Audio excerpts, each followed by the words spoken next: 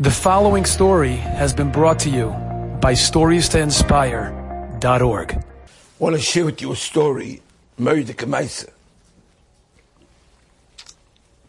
Everyone else can learn from. There was a man of Menachem Stein who one Motzei Shabbos walks by his phone and he sees it blinking. So he opens up and he sees this 45 missed phone calls. 45 from the same number. He couldn't believe it. His heart skipped a beat. It was Motzei Shabbos, the first night of Chanukah. Not that long ago, 5777. No. Shabbos had just ended a short while earlier, and from the end of Shabbos till now, 45 missed phone calls. He was thinking, what could be so urgent that a person would call him up and tell him this? Such a short time after Shabbos. He wasn't familiar with the number, but he decided, I'm going to immediately call back. He had to go like Tanakh. The caller answered on the first ring. He didn't even introduce himself. He said, Rebbe, did you bench Chanukah yet? And he said, no, I haven't.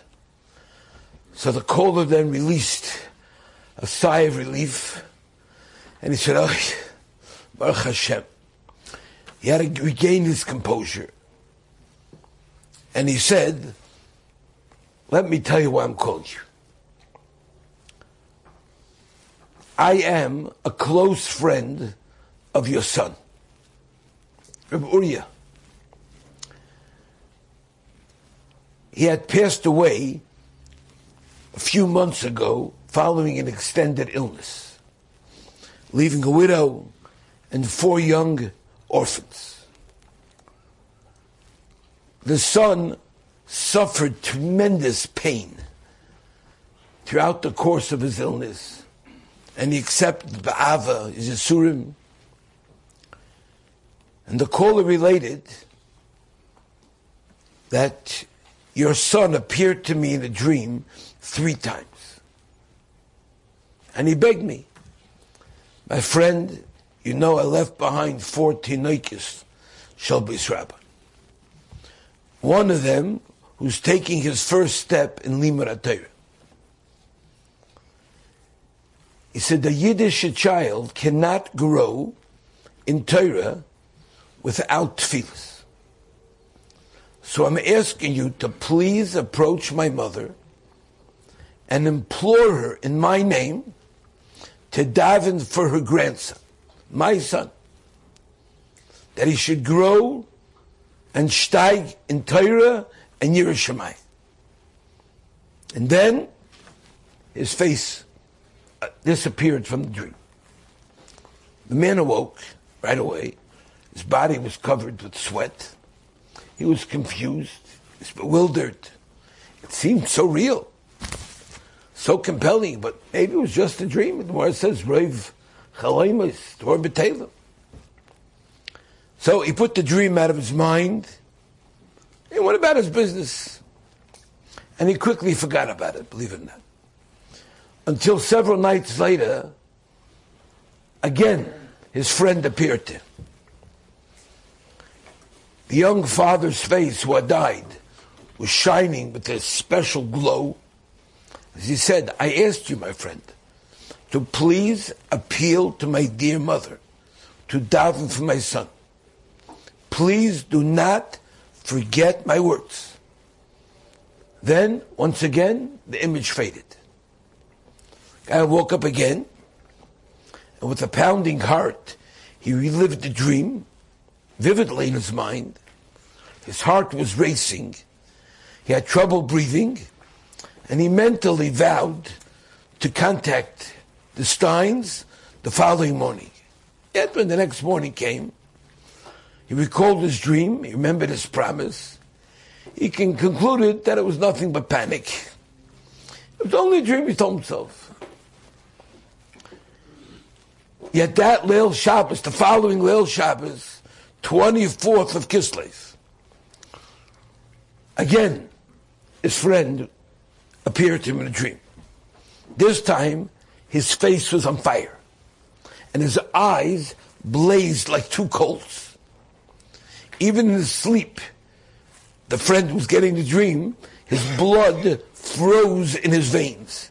He could not force his lips to move. He said, my friend, I've asked you time after time, and you still choose to ignore my heartfelt request? I'm asking you one more time.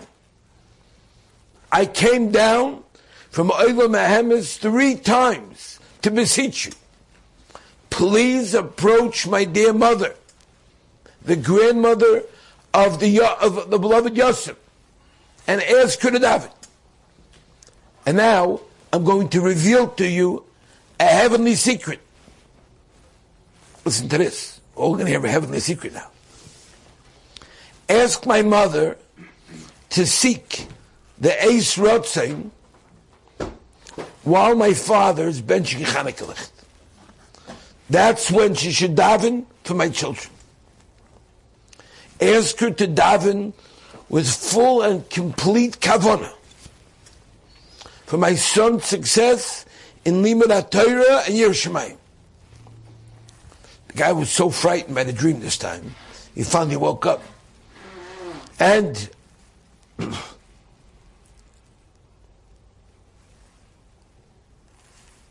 he was trying to get away from the dream, and the dead guy was like holding on to him. So you're not going nowhere. You're going to hear this dream to the end. And he said, this Motzei Shabbos, Klal Yisrael lights Chanukah Licht. It's known that Zrizim Makdim the mitzvahs. And my father will certainly light as soon as he can. I am begging you to make sure we do not lose this special moment, this Eis Rotzein. Call my father the second Shabbos is over, before my father benches Chanukah Licht, so my mother will be able to use this holy hour to daven for my son's ruchnius. It's up to you and your zrizas on Motzei Shabbos. And then he disappeared again. The man woke up Friday night, middle of his night, the dream. His body was trembling. His teeth were chattering in panic.